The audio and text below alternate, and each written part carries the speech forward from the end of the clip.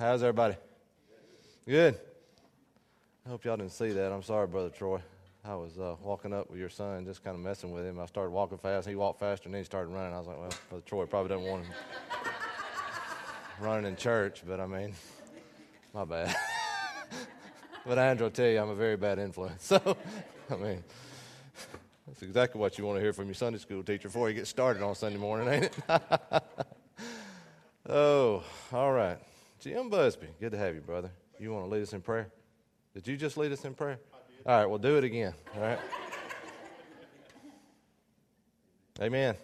Revelation 17. Revelation 17. Who can tell me what we talked about last time? Jim? Donald? We called out somebody else that wasn't here. Nimrod and the flood, yeah. Miss Amanda, you remember? Okay, you wasn't here either way. Bad when a preacher's wife misses church. That just went out on the internet. Oh. That's why we don't have microphones in the pews. Sometimes I think I'd like them, and then her and Misty says something, and I'm reminded that we don't need them. All right. We talked about Nimrod and the flood. What in the world were we talking about Nimrod and the flood in Revelation chapter 17 for? Anybody remember? Yeah. Why are we talking about that? The origination of Babylon. That's where you knew that, didn't you? Yeah. Thank you, Warren. I appreciate that. I'm going to get some gold stars if it'll help y'all talk, and give everybody a gold star if they'll say something. But that's where we were. We were talking about Babylon and how this woman and what we've already. I'm not going to go back over it all. What she represents and what she might represent, what she doesn't, and if you agree with me, fine. If you don't, it don't matter. Just whatever. I mean, find the Bible and read it and figure out what you think, and that'll be just fine. Keep things straight. Keep Scripture with Scripture, and you'll be fine. But I do believe it's a physical city, but I also, again, believe it represents that last political system and the last spiritual system. Not just the last, but all through the ages. The spiritual system that has been against God, and that's what we talked about. This Babylon, how could Babylon infect the world? And we went back and looked at, the original Babel was builded by Nimrod, and we know what happened there. They tried to build that tower to get to God another way than the way God said to, and God came down and dispersed them, basically. He had already told them to disperse and go and populate the earth, and they didn't do it. So he came down and confused the languages there, and they dispersed. And so they took those religious systems, or that religious system, with them into all the earth. And that's kind of how I think it talks about this woman infecting all of the earth. And so as we continue to look at this woman, I think we got maybe one more verse here. And I'm still struggling, pray for me, with what to do with my notes. I go ahead and do the slides because some people still want them. And that's what I've got up here with me, but I don't know how to get through, how to turn them and everything so I can stay with it. So I'm probably going to skip a lot, but that'll be fine. Let's just start in Revelation 17:1. We can put in right there. We've done that the last couple of classes. And there came one of the seven angels which had the seven vials and taught with me, saying unto me, Come hither, and I will show unto thee the judgment of the great whore that sitteth upon many waters. Talked about that. With whom the kings of the earth have committed fornication, the inhabitants of the earth have been made drunk with the wine of her fornication. So he carried me away in the spirit into the wilderness, and I saw a woman sit upon a scarlet-colored beast, full of names of blasphemy, having 7 heads and 10 horns. And the woman was arrayed in purple and scarlet color, and decked with gold and precious stones and pearls, having a golden cup in her hand, full of abominations and filthiness of her fornication. And upon her forehead was a name written. I'm going to say this every time we read it. It just seems like she's not even ashamed of it. It's written right there on her forehead for everybody to see. And, that's where we are today. People are not ashamed of sin anymore. I've talked to people this week about things like that. They're not ashamed of it. I mean, look at what's being pumped out. I mean, have y'all seen the floodgates open since January? I mean, my goodness. Can you imagine when the church is gone? Because there are still good people trying to fight this. What about, if those are saved, when we're all gone? What's it going to do? With the church here and the Spirit withholding, we see that blow up like that. Can you imagine when that's not in place and that has been removed and it's allowed to go? So anyway, people aren't ashamed of their sin anymore. And this woman, this system, not ashamed of it. Upon her forehead was a name written, Mystery. Babylon the Great, the mother of harlots. And we talked about that. And abominations of the earth. Now look at verse 6. And I saw the woman drunken with the blood of the saints and with the blood of the martyrs of Jesus. And when I saw her, I wondered with great admiration. So this woman is drunk with the blood of the saints and the blood of the martyrs of Jesus. What do you think that means? I need a second to redo take this staple out. Yeah. What is a saint? What is a saint? I mean, I hear about it, especially you watch these movies and stuff, or if you know anybody that's Catholic, they're always praying to their saints. A New Testament saint is anyone that's received Jesus. Yes, sir. So I want to put a distinction there. I'm not talking about these little... I'm going to say this. Yeah, I'm going to say this, and don't get me wrong. I mean it. I don't mean any disrespect necessarily, but I'm not talking about these false idols that the Catholic Church worships. That's not what we're talking about when we talk about saints. Now, a lot of these that they're talking about are very good, godly people who have lived a godly life and who have gone on to heaven. We don't worship them, though. There's no need to pray to them. We have one advocate with the Father. One. We don't need to pray to them, and we don't need a priest in a closet. Okay? So, I mean that. But I don't mean any disrespect if you have some people that are Catholic in your family. I have friends that are Catholic. Don't make it right. Okay? So that's not what is meant by saints here. Now, Jim said a saint is a believer in Christ. Someone who's been saved and born again. Okay? All right? So we're saints. If you have believed in Christ and you're saved and born again, you're a saint. So what is a martyr?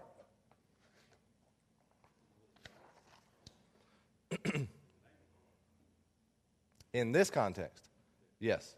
A martyr is someone who dies for their faith. Now, a martyr is not unique to Christianity. It's just not. There are people who die for other faiths. I mean, think about those guys that drove those planes into the Trade Center. And I think I've talked about this before, but I heard Brother Tom Gillum talking about it. And, those guys, they were Arabic, and they were looking for, I can't even remember, 70 virgins or something. I don't remember how many. When they crossed over, they found out there was a Jew in charge. That's right. And Brother Tom Gillum said, I can hear him say, "Rut-row," right now. And that's funny, but it's also sad. It's too late. It's too late. But they were martyrs for their faith. Is that who they're talking about here? No. It says saints and with the blood of the martyrs of Jesus, those that have given their life for Jesus Christ. Now, I think it's as we're looking at this woman being this spiritual world system from days gone by all the way up to this time we're talking about, I think it includes all of them that she's responsible for here. I mean, Chris brought up Nero. Nero liked to light his garden by impaling Christians and putting, I don't know what he put, something on them and setting them on fire. That's exactly right. Roman candle. So, yeah. So we see that there is at times a staunch opposition to Christianity. And I always think, why? I know it has to be. I mean, we read about it in the Bible. We read that it's coming, that it's here. But why? Why? I asked you, why? Why is there such a staunch opposition to Christianity? I mean, do you not think, I know you're Christian, but do you not think that Christians make up some of the best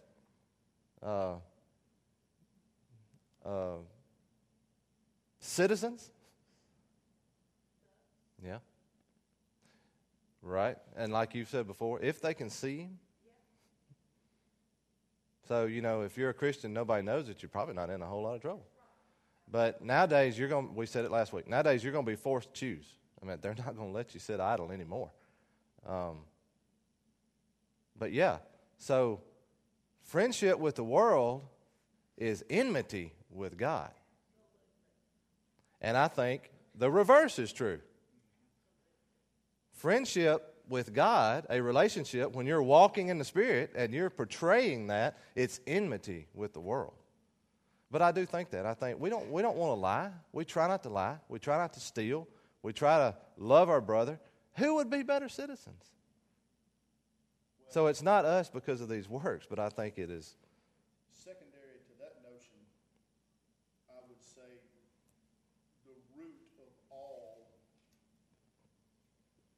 That's good. That's good.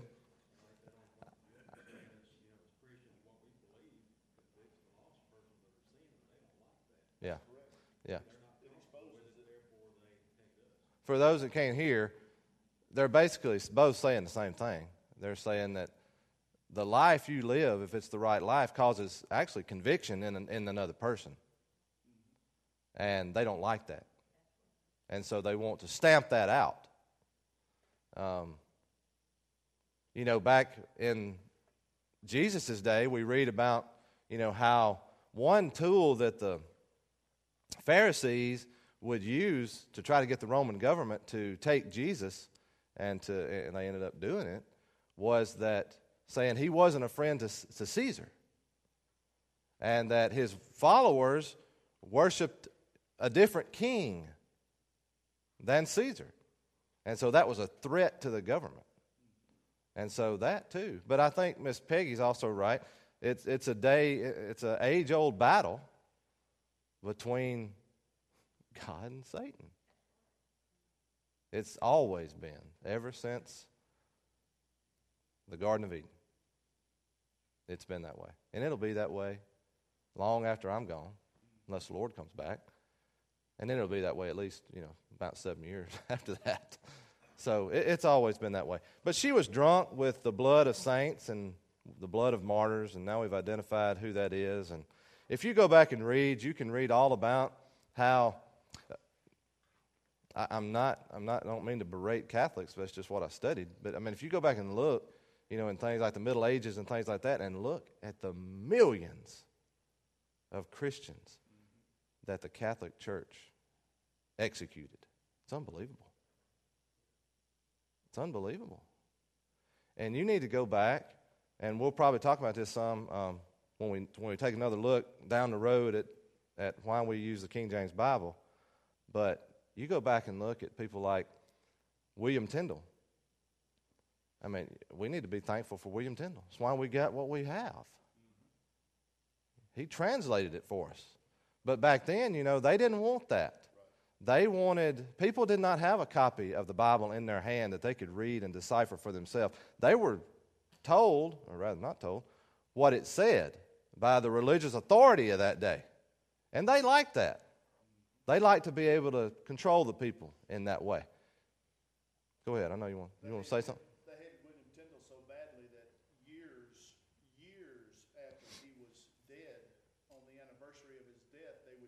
bones back up, beat his bones, parade him through the town, bury him again, and repeat that the next year. Yeah, it makes a lot of sense. So people have suffered for this Bible that we barely pick up and read. I think so. I think so. That's right, Miss Peggy. And we ought to be on the altar begging God to forgive us. Yeah. Because we really don't mean this. You're right.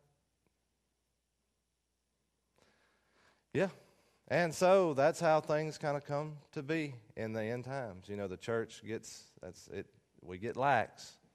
We get comfortable in the world, and then we see the world start creeping in, and before you know it, you can't tell any difference between the world and the church. And one of my pet peeves and I'm one too, but a hypocrite. That's what they say we've heard about many people. Well, I heard them say about Brother Kevin in Taylorsville. A guy got up preaching after he didn't say, I love Brother Kevin because he's the same no matter where you see him. And if you're that way, I appreciate it. We ought to be the same in here, in the office on Monday, at the ball field when our kids are losing. Nothing, it just, I try not to do that, but, when I see somebody, that I know is supposedly a member of a certain church and they're out and I hear them cussing and even cussing and things like that, immediately I think, I don't know. Just between them and the Lord. I'm just saying, their outward showing is not, at that time, Christ living in them. And it's hard. And we're not always going to do it. That's why the Bible says, over there in 1 John, the Bible says, little children, I write unto you that you sin not. Don't sin. It's God's plan for us that we do not sin. Yes, that's His plan. Don't sin. Don't do it. But if you do sin, because He knew we are going to do it. If you do sin, we have an advocate with the Father, Jesus Christ, the righteous. So we are going to do it. We're going to sin. We're not perfect. Unbelievably, there are some people that believe that. They believe when you get saved, you don't sin anymore. They don't live in the same flesh I live in. How long do you think you can go without, don't say it out loud. How long do you think you can go without sinning? Can you go a day? Can you go an hour? I can go about 6 hours a day. You know why? Because I'm sleeping. And sometimes I can't even do that. Jill? Have you noticed or observed that even as a Christian, you don't generally commit new sin? A lot of time it's that one or a couple little sins that continue to just eat at us. Yeah, I thought about that this morning. You got that was an Indian chief or something. Somebody said, I feel like I got two dogs warring inside me. And the guy said, which one wins? He said, whichever one you feed. That's the one that's going to win. That's why I'm looking back there at Johnny because he was there. Man, when we left Taylorsville, woo, we was all singing gospel songs on the way home. Man, I was reading books and I was reading my Bible, and it ain't even been a week and a half. And I'm already been down, finding myself back almost to where I was, struggling to remain faithful to do those. Why is it that way? That flesh. Paul said, and I cannot quote this because you'll get tongue-tied. I'm just going to say it in Jay's version. Paul said, those things I want to do, I don't do those things. Those things I don't want to do, that's what I find myself doing. And then he said, oh, wretched man that I am. And that's the thing. A lot of times we don't see ourselves as that wretched man. We know we do what we shouldn't do, and we know we don't do what we should do. But a lot of times I find myself falling short of that last phrase and realizing, God, without you, I think that last phrase is operative when you realize 2 seconds, 30 seconds, a minute after you realize you just did that thing that you didn't want to do. Yeah, we really should keep short sin accounts with God. We really should. Because it's just like, sinning is like laying out a church, which I think is a sin. You do it once, it's easier to do it the second time. When you do it twice, it's real easy to do it the third time. And then before you know it, yeah. Same thing with any sin, I think. You do it and you don't confess it, it's easier to do it again. So anyway,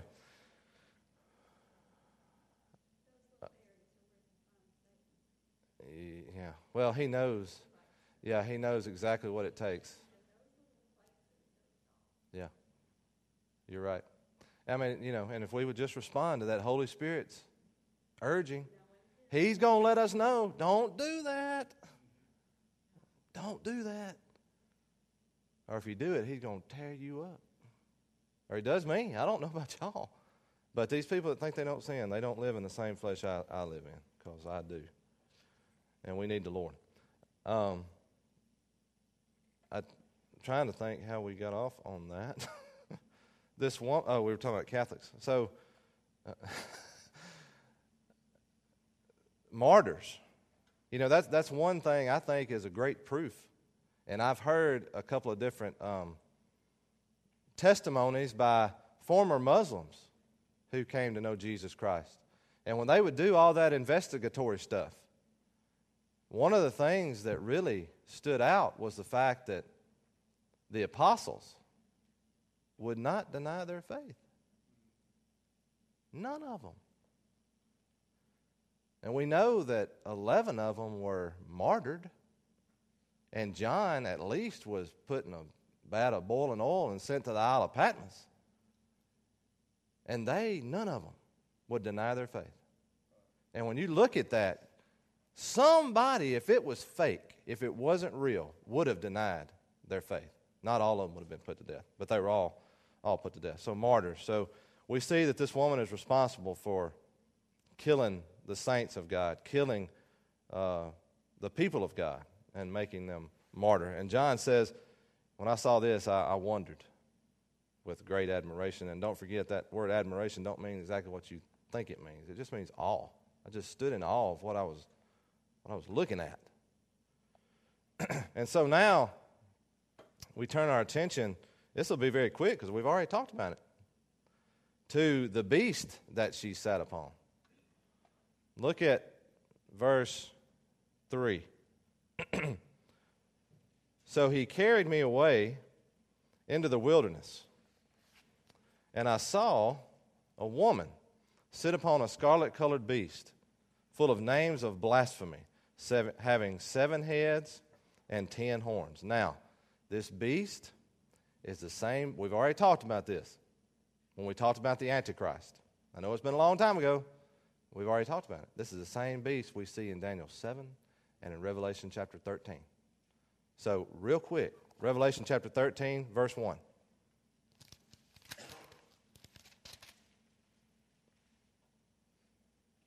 This beast that the woman sits upon had 7 heads and 10 horns. Revelation 13:1. And I stood upon the sand of the sea, and I saw a beast rise up out of the sea, having what? 7 heads and 10 horns. And upon his horns 10 crowns, and upon the heads, what? The name of blasphemy. And so, this is what we've already talked about. The Antichrist and that power that he will have in those last days. The only thing I really want to point out, let me get back to Revelation 17, is a little phrase in verse 3. It says, I saw a woman sit upon a scarlet-colored beast. It appears that in the last days that the Antichrist and his political system will prop up this Babylon. And you can see Revelation, I've got it here, I'll just read it, Revelation 18:9. When that physical city in that day is destroyed, the kings of the earth who have committed fornication and lived deliciously with her shall bewail with her and lament for her when they shall see the smoke of her burning. Now, the religious side of this woman that sits upon a scarlet-colored beast, the great whore portion of her, I think they're going to use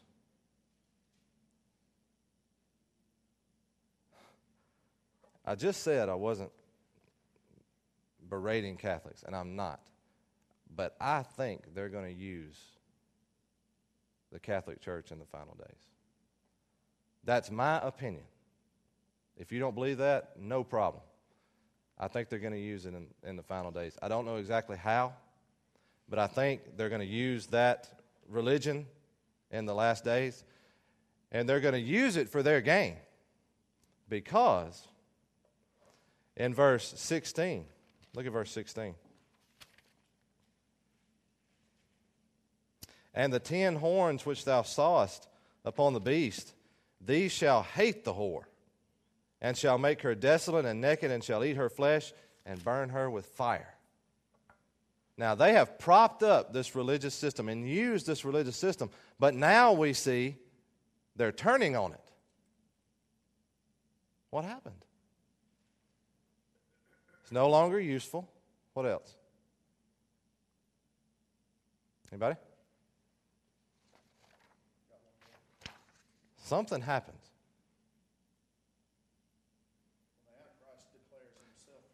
Second Thessalonians chapter 2. Yes. 2 Thessalonians chapter 2. And we've talked about this. So we won't spend a lot of time here. We're going to finish Babylon in the next 5 minutes. 2 Thessalonians chapter 2. I can't find it. There we go. Now we beseech you, brethren, by the coming of our Lord Jesus Christ and by our gathering together unto him, that ye be not soon shaken in mind, nor be troubled, neither by spirit, nor by word, nor by letter as from us, as that the day of Christ is at hand. Let no man deceive you by any means, for that day shall not come, except there shall come a falling away first, and that man of sin be revealed. Who is that? It's the Antichrist. The son of perdition. Who is that? It's the Antichrist. Who opposeth and exalteth himself above all that is called God, or that is worshipped, so that he, as God, sitteth in the temple of God, showing himself that he is God. Remember ye not that when I was with you, I told you these things? And now ye know what withholdeth, that he might be revealed in his time, for the mystery of iniquity doth already work. Only he that now letteth will let, until he be taken out of the way, and then shall that wicked be revealed. So you see in verse 4, the Antichrist in the rebuilt temple, and we've talked about that, it'll be rebuilt, goes into the temple and declares himself God. And there is no room any longer for anything else to be worshiped. They're going to turn on the religious system that they propped up, because the religious system is now worshiping the Antichrist and his image. And they're going to utterly destroy anybody who will not do that. And so I think that's what it's talking about when it talks about these people turning on her. Of course, God uses that to turn Israel, I believe. I believe that's a moment in time. I think it happens right in the middle of the tribulation, where Israel realizes what they've done. And then they got to deal with it for 3.5 years before the Lord Jesus comes back and they're converted. Now, what does all that mean? We'll talk about that when we talk about the second coming very soon. So this fall of Babylon, this spiritual world system, political world system, all these things that have gone on since the beginning of time, these anti-God political systems, the anti-God spiritual systems, they all will meet their doom one day. Now, the Antichrist does a good job of wiping it out, and then God wipes him out at the Battle of Armageddon. And so we got that coming up. We've got the second coming. But first, the next thing we're going to talk about is the marriage supper of the Lamb. And we don't know a whole lot about it. So there'll be a lot of opinion in there. But as we move out of Revelation 17 and 18 into Revelation 19, you can read that. You'll read about the Hallelujah Chorus. Revelation 19 is pinnacle. Hallelujah Chorus, marriage supper of the Lamb, second coming of Christ. All these things that have been prophesied for so long come into fulfillment in Revelation chapter 19, and that's where we'll start next time. Marriage supper of the Lamb. Mr. David, will you lead us in prayer?